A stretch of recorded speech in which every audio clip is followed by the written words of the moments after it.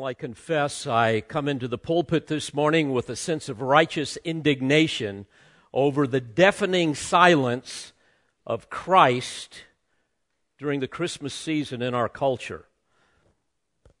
You basically hear nothing about him in any of the media or any place you drive around or in any of the holiday decorations. And so, even though Christmas is past, we're still fairly close to it, but you must indulge me a little bit because I want to proclaim Christ this morning, if for no other reason than for you and for me.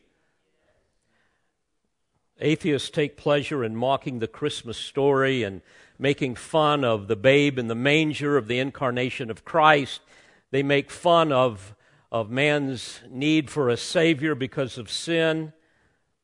And of course, it's an even greater evil to see churches, pastors, misrepresent the person and the work of Christ. Now, of course, it's common among apostate religious groups to make the claim that all people are the children of God and we all worship the same God, even though we call him or her with different names. Now, we're used to hearing that type of foolishness, but it is just so confusing to the world to hear these kinds of things. People have no understanding of who Jesus is. They have no understanding of their need for saving grace. They have no understanding that there is salvation in no one else, for there is no other name under heaven that has been given among men by which we must be saved. So, who was that babe in the manger? This child named Jesus, born 2,000 years ago, whose name is still known around the world. Who was this infant born in utter obscurity to an ethnic group that were and continue to be the most despised people on the planet?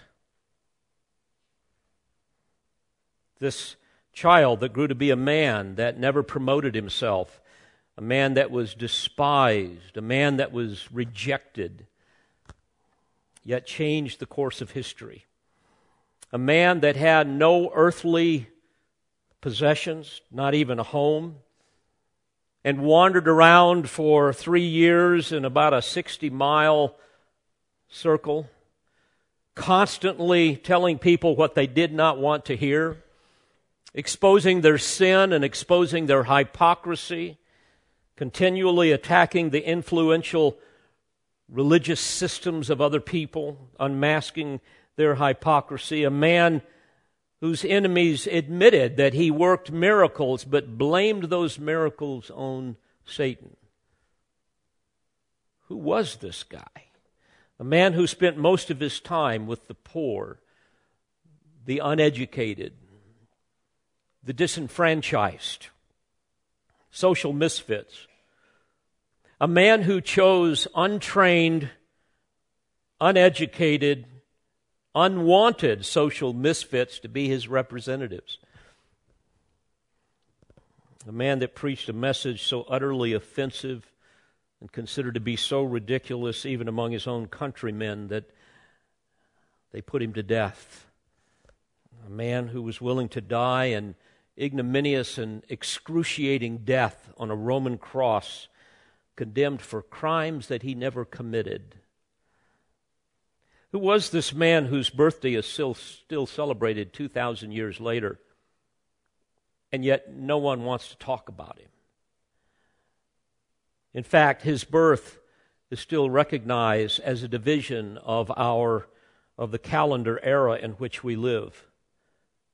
And yet the world today despises him, refuses to talk about him. In printed media, in the public square, we can't even sing about him in our public schools. A man whose birthday is celebrated by millions, who spend millions of dollars on gifts and extravagant parties, and yet will never mention his name at those parties. To do so would be offensive. It would be an embarrassment. School children are not allowed to sing about him. They can sing about Santa Claus and Frosty the Snowman and Rudolph the Red-Nosed Reindeer and a partridge in a pear tree, whatever that is. But they can't sing about Jesus. Doesn't that seem odd to you, all of this, when you think about it? Of course it does. It even seems bizarre. And I would submit to you that it is supernatural. There is a war going on. So who was this child that became a man, whose life people despised, and whose purpose people refused to concede? Who is this Christ of Christmas? Well, before his birth, an angel appeared and said to his virgin mother in Luke's gospel, it says, "Do not be afraid, Mary, for you have found favor with God, and behold, you will conceive in your womb and bear a son, and you shall name him Jesus. He will be great and will be called the Son of the Most High. The Lord God will give him the throne of his father David, and he will reign over the house of Jacob forever, and his kingdom will have no end." And Mary said to the angel, "How can this be, since I am a virgin?" And the angel answered and said to her, "The Holy Spirit will come upon you, and the power of the Most High will overshadow you, and for that reason the holy offspring shall be called the Son of God." You don't hear that in the public square, do you? The angel came to her husband as well in Matthew 1 and said, "Joseph, son of David, do not be afraid to take Mary as your wife, for that which has been conceived in her is of the Holy Spirit. And she will bear a son, and you shall call his name Jesus, for it is he who will save his people from their sins." Now all this took place, that what was spoken by the Lord through the prophet might be fulfilled, saying, "Behold, the virgin shall be with child, and shall bear a son, and they shall call his name Emmanuel," which translated means God with us. But I would submit to you that perhaps the most comprehensive statement in all of Scripture describing Jesus, this Christ of Christmas, can be found in Colossians 1, verses 15 through 20. A description penned by a Jewish rabbi who had a personal encounter with this Jesus, an encounter that radically transformed his life. And here is his divinely inspired explanation of Jesus, which was penned about 30 years after Jesus' death. Colossians 1 and verse 15, we read, "He is the image of the invisible God, the firstborn of all creation. For by him all things were created, both in the heavens and on earth, visible and invisible, whether thrones or dominions or rulers or authorities. All things have been created through him and for him. He is before all things, and in him all things hold together. He is also head of the body, the church, and he is the beginning, the firstborn from the dead, so that he himself will come to have first place in everything. For it was the Father's good pleasure for all the fullness to dwell in him, and through him to reconcile all things to himself, having made peace through the blood of his cross. Through him, I say, whether things on earth or things in heaven." The first recipient of these words was a first century church in Colossae, which was a city in ancient Phrygia, in the Roman province of Asia, to be part of modern-day Turkey today. It was founded by a man by the name Epaphras. And Colossae was a church that had a mixture of both Jews and Gentiles, and each group brought with them all of their religious and cultural baggage. The Jews were known for their legalism.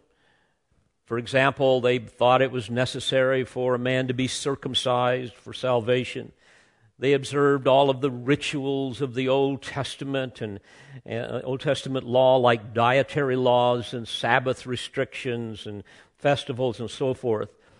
And they were also committed to rigid asceticism, where they had a myriad of rules of self-denial that they had concocted. They also believed in the worship of angels and mystical experiences. And then, on the other side of the church, you've got the Gentiles that had come to Christ. And they were mainly Gentiles in that church, but they were steeped in pagan mysticism. They loved philosophy, loved to philosophize about the meaning of life. Who am I? Why am I here? Is there life after death? And of course, everyone had an opinion. And all of this eventually gave birth to what was called Gnosticism, which was really a product of Greek philosophy known as dualism, where basically matter was considered evil and spirit was considered good. God is good because He is spirit. But then when you start talking about Jesus, no, He can't be good because you're saying that God, who is spirit, became man, who is material. So that brought great confusion to those people. They argued that, the Gnostics argued later on, that He was just merely an emanation descending from God. He was less than God, and all of this silly stuff. And the Gnostics also believed that there was secret knowledge that was only given to certain initiates, that a knowledge that would transcend Scripture, and you had to have this knowledge in order for true salvation.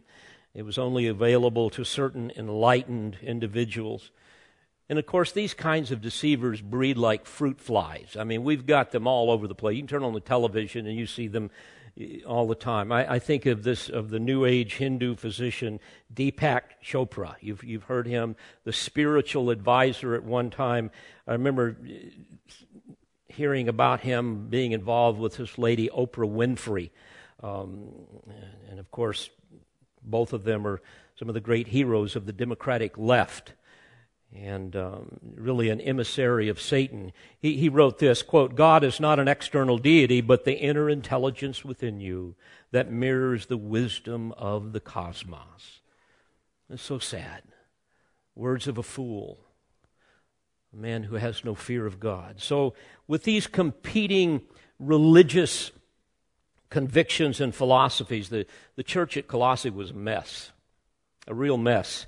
Like so many people today, they were confused about the question of who is this Jesus, and what should we do with Him? And these competing heresies in the church caused Epaphras to go to Rome to find the Apostle Paul, who was in prison there, to seek his counsel.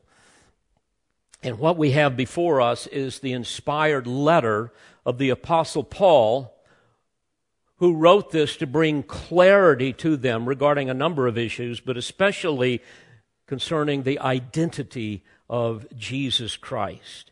And this, of course, would help the people confront some of the false teachers that were infiltrating the church. He wants them, according to verse 9 of chapter 1, to be filled with the knowledge of His will and all spiritual wisdom and understanding, so that you may walk in a manner worthy of the Lord, to please Him in all respects, bearing fruit in every good work and increasing in the knowledge of God. And he went on to warn them in chapter 2, verse 8, "See to it that no one takes you captive through philosophy and empty deception according to the tradition of men." And of course, that's what was going on. These false teachers believed that higher wisdom was transferred through tradition to other special people. And by the way, this was a great tool of Satan to somehow refute the notion that Jesus was truly God. He went on to say that according to the elementary principles of the world, in other words, that which is earthy, that which is carnal and outward, rather than according to Christ. And of course, we still witness many types of deceptions today in the world regarding the deity of Christ, and therefore God's command to worship Him. Thus, as I say, deafening silence about Jesus at Christmas. So, beginning in verses 15, or in verse 15 through verse 20, Paul cuts right to the chase, goes right to the very heart of the issue. He reveals the supremacy of Christ over two categories that really encompass the entirety of man's existence. He describes, number one, His preeminence over creation, and number two, His preeminence over redemption. Now, this passage was probably a hymn or a common confession in the early church, a literary jewel that frankly refracts the full color spectrum of spiritual light that reveals the glory and the majesty of Christ. And here God Himself speaks through His servant, the Apostle Paul, and defines Christ, the Christ that so many demand must be excluded from Christmas. So first of all, let's look at His preeminence over creation, verse 15. And He is the image of the invisible God, the firstborn of all creation. So here we learn that this babe in the manger was God. He is the image, in the original language, icon, which carries the idea of likeness. In fact, we get our English word icon from that. It's derived from that term. It refers to a representation or a symbol, even a statue or a picture. He is the likeness of God, like the reflection of our image in a mirror. But it also carries the idea of manifestation. The very nature and character and being of God are perfectly revealed in Him. If you want to know what God looks like, look at Christ. He is God, very God. And for this reason, Paul said in 2 Corinthians 4:6 that we have, quote, the light of the knowledge of the glory of God in the face of Christ. Now, as human beings, we are also made in the image of God. Genesis 1 tells us that. In certain ways, we bear resemblance to our Creator. And like Him, we have intellect, we have a will, we have emotions. However, Adam's sin in the garden and the subsequent curse upon man has greatly marred the original image of man. And we see the effects of that all around us today. We are not holy as He is holy. Instead, we are sinful. Moreover, unlike God, we do not possess His incommunicable attributes, those attributes that God does not share with us. I mean, He is eternal, we are not. He is unchangeable, we are not. He is omnipresent, He is omniscient, He is omnipotent. We are none of those things. But here the apostle is telling us that Christ Jesus is the perfect likeness and manifestation of God. He did not become the image of God when He came to earth or any time thereafter, but He is, it says. He is the image of the invisible God. In His incarnation, the invisible God became visible, that we might behold our Creator. John 1, verse 14, and we beheld His glory, glory as of the only begotten from the Father. In Colossians 2 and verse 9, we read, in Him all the fullness of deity dwells in bodily form. In chapter 2, verse 3, in Him are hidden all the treasures of wisdom and knowledge. Indeed, Christ is God made manifest. And it is for this reason that Jesus said, he who has seen me has seen the Father. John 14:9. Hebrews 1:3, He is the exact representation of God's nature. Philippians 2:6, He existed in the form of God. And it says He was equal with God. And of course, this was Jesus' repeated claim when He was upon this earth. He was eternally God's image. from everlasting to everlasting. And this is the consistent claim of the New Testament Scriptures. And because Jesus is God, He is eternally the image of God, making Him, according to verse 15, the firstborn of all creation. The firstborn, the prototokos, the first in rank or position, the one to whom belongs the right and dignity of the firstborn in relation to every creature. In other words, He is the highly exalted one, the one above every creature, the heir and the ruler of all. Now, this does not mean that He is the first created being in a long line of created beings like the Jehovah's Witnesses and other cults would have us believe. But it means that He is the preeminent one. Hebrews 1, beginning in verse 2, in these last days God has spoken to us in His Son, whom He appointed heir of all things, through whom also He made the world. And He is the radiance of His glory and the exact representation of His nature, and upholds all things by the word of His power. Now, in ancient days, the firstborn son was accorded all of the rights and the privileges that were not shared by other siblings. The firstborn would have been the father's heir, the manager of the household. And of course, all of this applies to the Lord Jesus Christ, the Son of God. Indeed, as we look at Scripture, we see that He is the self-existent, pre-existent, uncreated creator and sustainer and the preeminent inheritor of all creation. That's why in verse 17 it says, He is before all things. So, in order to refute the central theme of the Colossian of the Colossae heresy, Paul begins by affirming the most important of all themes, and that is the deity of Jesus Christ. The Christ of Christmas.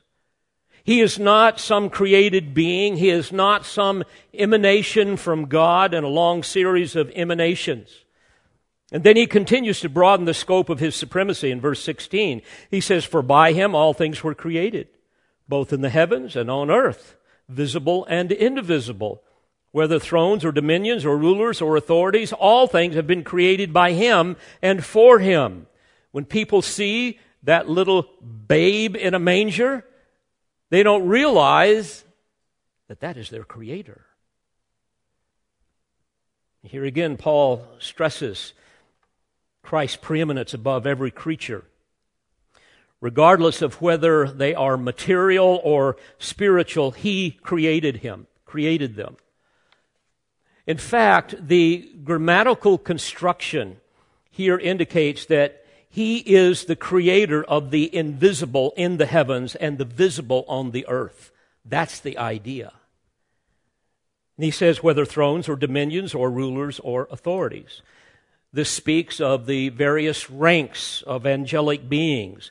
Thrones and dominions speak of throne spirits like the cherubim that dwell in the immediate presence of God around His throne. And rulers and authorities, they're generally mentioned together in the New Testament and are believed to refer to lesser ranks of beings. They're all around us. They're present in this worship center right now. Hi, guys. They're here. Paul's point is simply this: how stupid to worship angels who are subject to and worship Jesus Christ who created them. That's the point. And notice also that he is not only the divine agent of creation, He is the very goal of creation. Now think of that. He is the very purpose for all things to exist. At the end of verse 16, all things have been created by Him and for Him. As I thought about that, I was thinking how He created all the angels to do His bidding. They are ministering spirits, we know, to the saints. Angels were were with him at the giving of the law at Mount Sinai. Michael has been the angel Michael has been the historical protector of Israel. Gabriel announced his birth at Bethlehem. Angels ministered to Jesus in the Garden of Gethsemane. They stood watch over the empty tomb. They accompanied him when he ascended into glory, and they will accompany him when he returns again in glory. Even the rebellious fallen angels who oppose him and serve their master Satan were created by him and even for him. How so? To accomplish his purposes in redemption, which is to bring glory to himself. He also created heaven for his abode, right? And heaven is a place to display his glory to his perfected bride, the church. That's us. Didn't Jesus promise in Matthew 25 that when he comes in his glory, all the angels will be with him, then he will sit on his glorious throne? Then in verse 34 it says, and he will say to his own, come, you who are blessed of my Father, inherit the kingdom prepared for you from the foundation of the world. And because of his holiness and sovereign rule over the universe that he has created, there must exist a domain where sin is going to be punished. So this babe in the manger also created a place called hell, the eternal prison of Satan and his minions, along with all who have violated his law and refused to seek his mercy and grace. Folks, this is the Christ of Christmas. No wonder no one wants to talk about him. But the apostle goes even further. Christ Jesus, the eternal Word, created his earth and all that is in it. We read this, for example, in John 1. In the beginning was the Word was with God, and the Word was God, and he was in the beginning with God. All things came into being by him, and apart from him, nothing came into being that has come into being. That was the first phrase that I learned in Greek class. They always start us out in the Gospel of John, right? It's an amazing passage of Scripture. He is the eternal Word.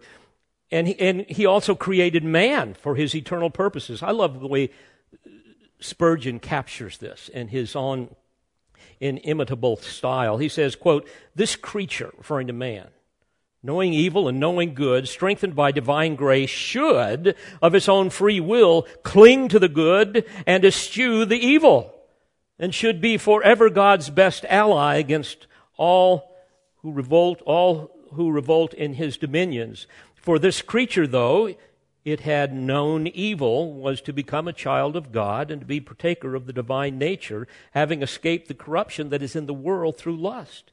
These creatures, partly spiritual, partly material, were to have at their head Christ Jesus, who was to be the model of them all, and they were to be like him, and to be his companions forever, and to be to him more than companions, to be his friends, with whom he might hold familiar intercourse, and to be to him even more than friends, to be united to him in conjugal relationship, to be so completely one with him that they should be, quote, members of his body, of his flesh, and of his bones, that his life should be their life, and that their life should be derived from him. And thankfully, by God's grace, when we come to saving faith in Christ, the Holy Spirit baptizes us into Christ. We are placed in him, and we are forever hidden in him. Oh, dear friends, this is the Christ of Christmas, the one who is preeminent over creation. Verse 17, he goes on, he says, and he is before all things. This means he is before all things in time and in rank. He is the, shall we say, the pre-existent forerunner, okay? He said, I am the Alpha and the Omega, the first and the last, the beginning and the end, Revelation 22:13. And He is infinitely above all things. Paul says in Ephesians 1:21, He's far above all rule and authority and power and dominion and every name that is named, not only in this age but also in the one to come. And if that isn't enough, Paul goes on to say, and in Him all things hold together. The language is literally saying that in Him all things continue to cohere. And so He is both, shall we say, the unifying principle and personal sustainer of everything that He has created. Hebrews 1:3 says that He upholds all things by the word of His power. Can you imagine that? Even when He was an embryo in Mary's womb, He was upholding all things by the word of His power.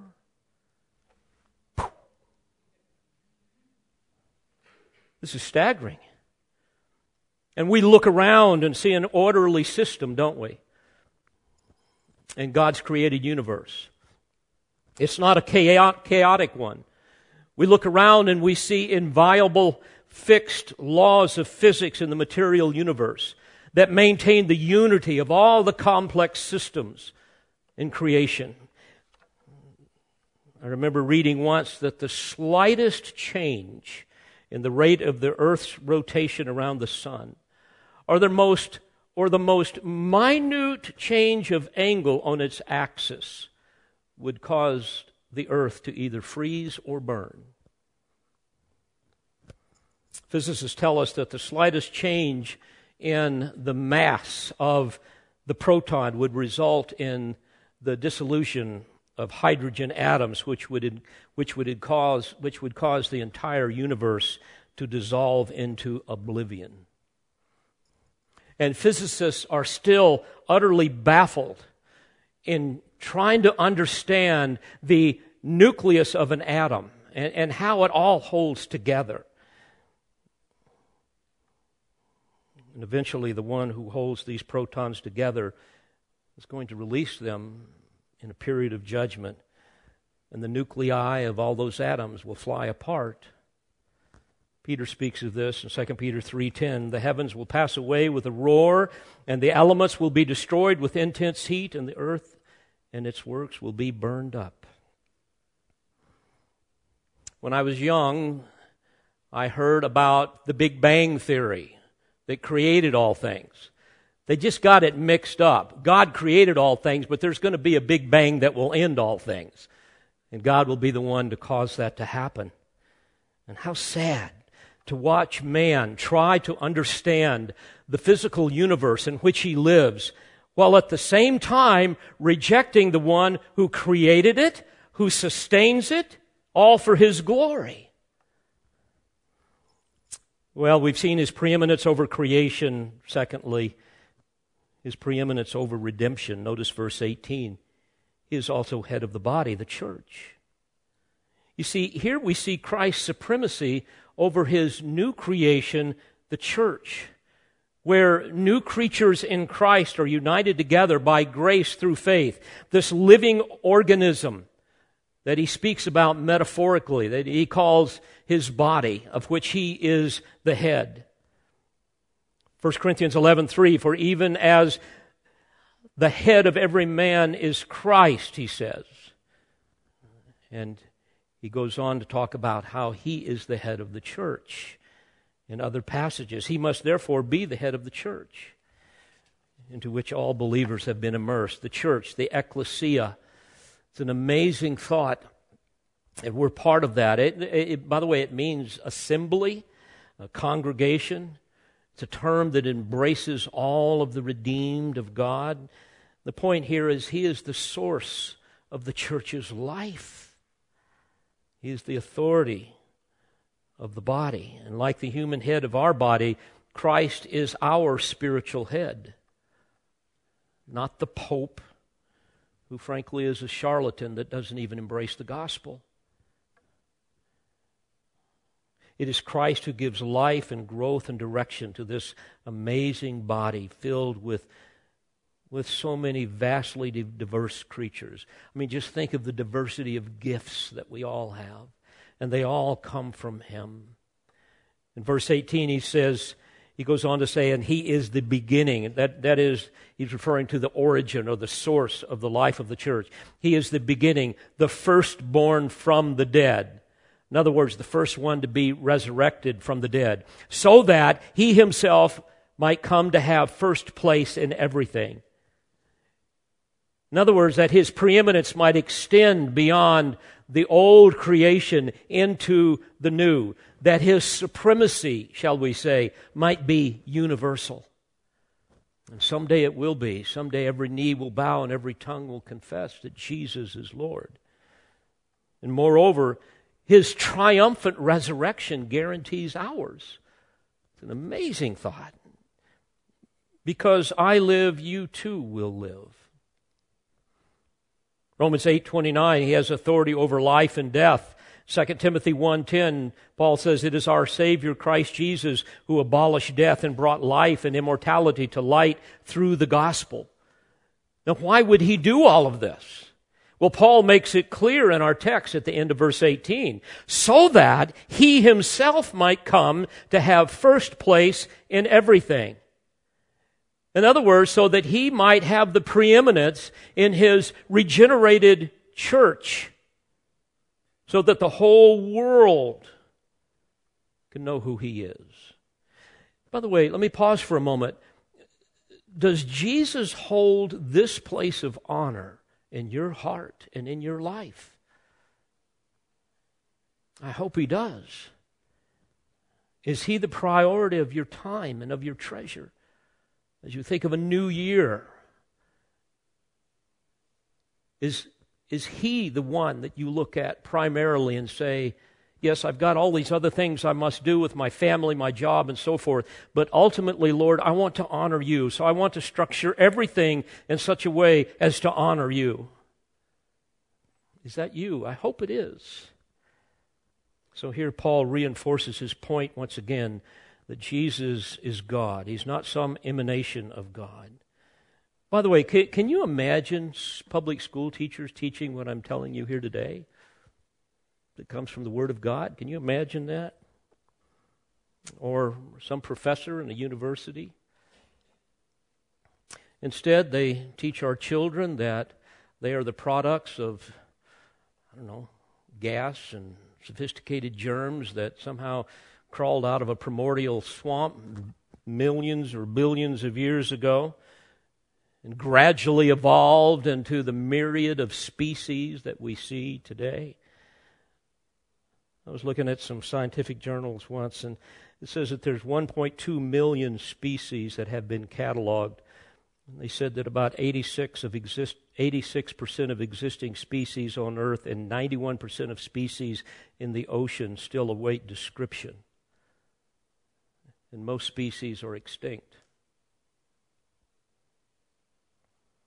Kind of makes you feel about that big. And of course, the Lord Jesus Christ had nothing to do with any of this. The diversification of all these species is just the product of evolution. Folks, the chimpanzees are running the zoo. More accurately, the whole world lies in the power of the evil one. 1 John 5:19, and the gospel is veiled. And this is the heartbreaking thing.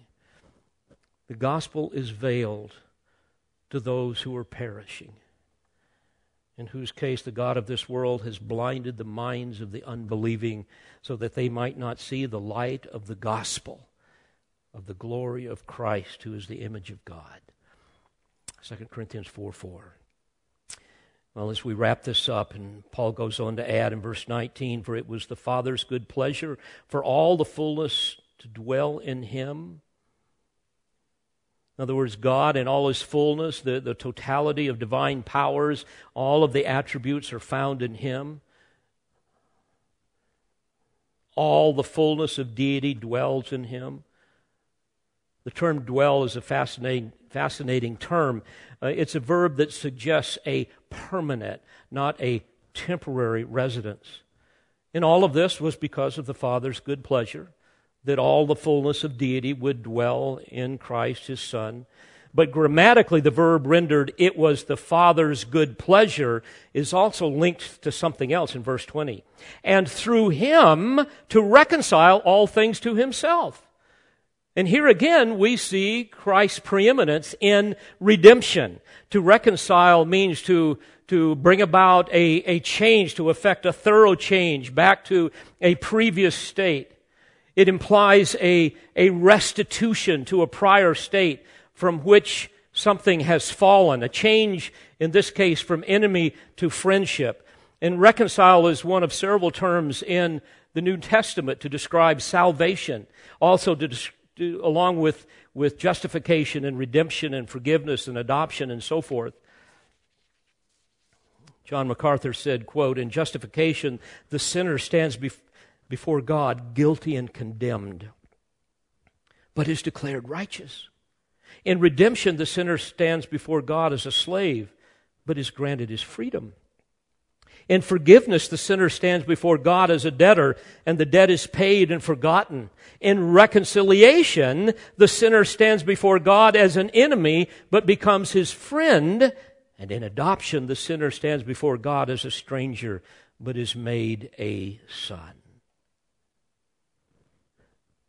So Paul's inspired logic here is that not only were all things created by Christ Jesus, but all things are also reconciled through him. And how did he accomplish this reconciliation? Verse 20, "having made peace through the blood of his cross." You see, sin ruined the original harmony between the creature and the Creator, and between creatures. But through Christ's shed blood on the cross, sin in principle has been conquered, and the wrath of God has been completely satisfied by Christ Jesus, who is our propitiation. Peace with God is now made possible through Jesus Christ. And for this reason, Paul went on to add in verse 20, "Through him, I say, whether things on earth or things in heaven." You see, because of Christ and his judgment upon sin, all that remains evil will one day be brought to justice. All of the wickedness will be punished. Their power will be stripped forever. Christ's reconciliation and his preeminence over redemption was promised by the angel. Remember in Luke 2, the angel comes to the shepherds. He says, "And the glory of the Lord shone around them. They were terribly frightened. The angel said to them, 'Do not be afraid, for behold, I bring you good news of a great joy, which shall be for all the people. For today in the city of David there has been born for you a Savior, who is Christ the Lord.'" A Savior has come, meaning a peace offering, one who will make atonement for sin, a propitiation, one who can satisfy the justice of God on our behalf. This is good news. In other words, God has provided a way for reconciliation to take place through his Son. Again, dear friends, this is the Christ of Christmas. And then the sky, you will recall, is filled with a myriad of angels and a multitude of the heavenly hosts praising God and saying, "Glory to God in the highest, and on earth peace among men in whom he is pleased." I've spoke about this before. Let me remind you again. Notice carefully the words of the angels. "Glory to God in the highest, and on earth peace among men with whom he is pleased." The King James Version says, "Glory to God in the highest, and on earth peace, goodwill toward men." It's an unfortunate translation, and many times people misinterpret this text, and they use it out of context, and you see it in yard ornaments and all of this type of thing, yard decorations, Christmas cards. Peace on earth. Well, what does that mean? Peace on earth. And of course, what people are thinking is, we want the absence of conflict. We want tranquility. We want peace of mind. Rather, the point of the whole thing is this. Because of sin, we are enemies of God. And we need to be reconciled to God through Christ. And only Christ can provide a way for sinful man to no longer be at war with God, to have peace with him. Otherwise, the wrath of God abides on the unbelievers. We are enemies of God, the Scripture tells us. Colossians 1:21, we were once alienated and enemies of God. So the angelic announcement is simply this: glory to God in the highest, because He has provided a way for reconciliation to take place. On earth, peace among men with whom He is pleased. Not goodwill toward men, which is usually interpreted as, let's just all show kindness to one another, kind of a sentimental version of do unto others as you would have them do unto you, and so forth. And some people assume when it says with whom He is pleased, it refers to salvation through works. Just ridiculous stuff that people come up with. But literally, peace among men of His good pleasure. So literally, what the angels were saying is glory to God in the highest, because those who are the sovereignly chosen recipients of His unmerited grace, solely because of His good pleasure, can now have peace with God, can be reconciled with God, to God, by grace through faith in His Son, the Lord Jesus Christ. That's the great truth of Scripture. And this was the theology that evoked such angelic adoration. I hope that it does with you as well today. Oh, dear Christian, how can we, as the undeserved recipients of God's grace, do anything less than give Him praise, even as the angels did? Who is the Christ of Christmas that no one wants to talk about? He is the one who is preeminent in creation and preeminent in redemption. So we can join the angels and say, glory to God in the highest, and on earth peace among men with whom He is pleased, which, by the way, is captured so perfectly by the hymnist when we sing, angels from the realms of glory, wing your downward flight to earth. Ye who sing creation's story, now proclaim Messiah's birth. Come and worship, worship Christ, the newborn King, who is coming again in power and great glory. Let's pray together. Father, thank You for these eternal truths. May they bear much fruit in our lives, that others would know who this babe in the manger really was and who He is today. May we not be like unbelievers who set their minds on the flesh and the things of this earth, but be true believers that set our mind on the things above, where Christ is, seated at the right hand of the Father. And may we make it a priority this year to exalt Christ in ways that we never have before. And Father, for those in our church family, those in our physical families, those our friends, Lord, that don't know You, use us as salt and light, that they might see the truth of the gospel and be saved.